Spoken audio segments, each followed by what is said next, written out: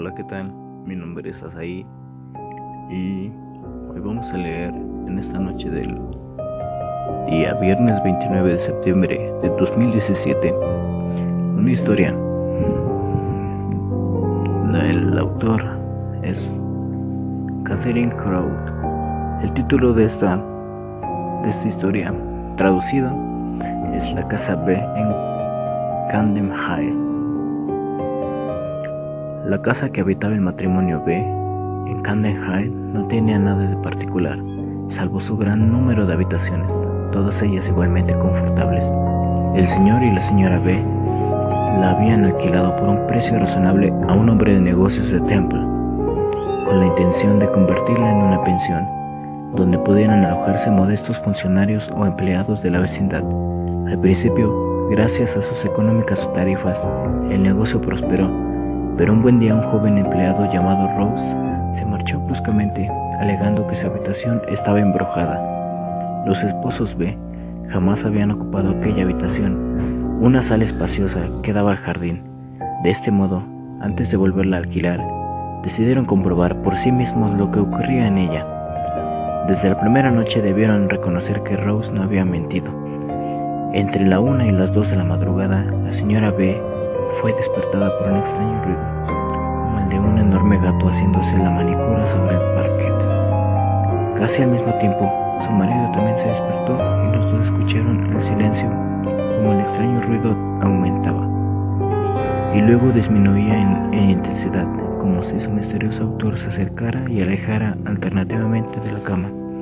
Al fin, el señor B no pudo más y gritó: ¿Quién sois y qué hacéis aquí? El ruido cesó, pero un segundo después fueron arrastrados violentamente las cubrecamas y las sábanas. La señora B encendió el mechero y alumbró una vela que guardaba cerca de sí. En la habitación no había nada insólito, y sin embargo no hubo manera de encontrar las sábanas y los cubrecamas. Se levantaron, cerraron la habitación con llave y se fueron a pasar el resto de la noche en su dormitorio. A la mañana siguiente volvieron a la habitación de Rose y encontraron las sábanas y los cubrecamas hechos un ovillo encima de la cama. Los cubrecamas de gruesa lana estaban intactos, pero las sábanas estaban completamente hechas jirones. La señora B se negó a repetir la experiencia, pero su esposo se obstinó en ello, y en la noche siguiente volvió a instalarse en la habitación embrujada. Esta vez mantuvo una linterna encendida en la cabecera de la cama. Tardó mucho en dormirse, pero cuando empezaba a vencerlo el sueño, fue sobresaltado por el mismo ruido de la noche anterior. El señor B se incorporó y vio a la luz de la lamparilla a un viejecito de aspecto miserable, escasamente vestido. De pie en el centro de la habitación, llevaba un curioso casquete de piel de gato y contemplaba al durmiente con manifiesta desconfianza. Pese a estar bastante asustado, el señor B preguntó al misterioso intruso cuáles eran sus intenciones. Por toda respuesta, este empezó a resoplar como un gato encolerizado e intentó agarrar las sábanas.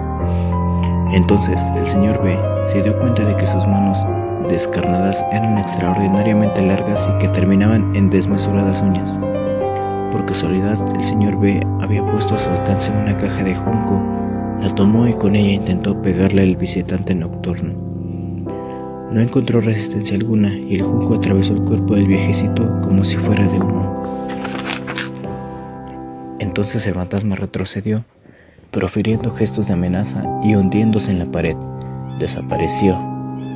La noche terminó tranquilamente. Los esposos B sacaron los muebles de la habitación y la cerraron. El fantasma no truncó la paz de ninguna de las otras habitaciones. Pero aproximadamente 2 años más tarde, el matrimonio B habló del extraño suceso a uno de sus primos, un marino de Kingston, que había venido a visitarles. El marinero era un hombre robusto y de un sólido sentido común. Por cortesía no quiso poner en duda las afirmaciones de sus primos, pero decidió pasar la noche en la habitación embrujada. Con este fin, la amueblaron con una pequeña cama de campo, una mesita de luz y una silla, y colocaron una lámpara encendida en la consola de la chimenea.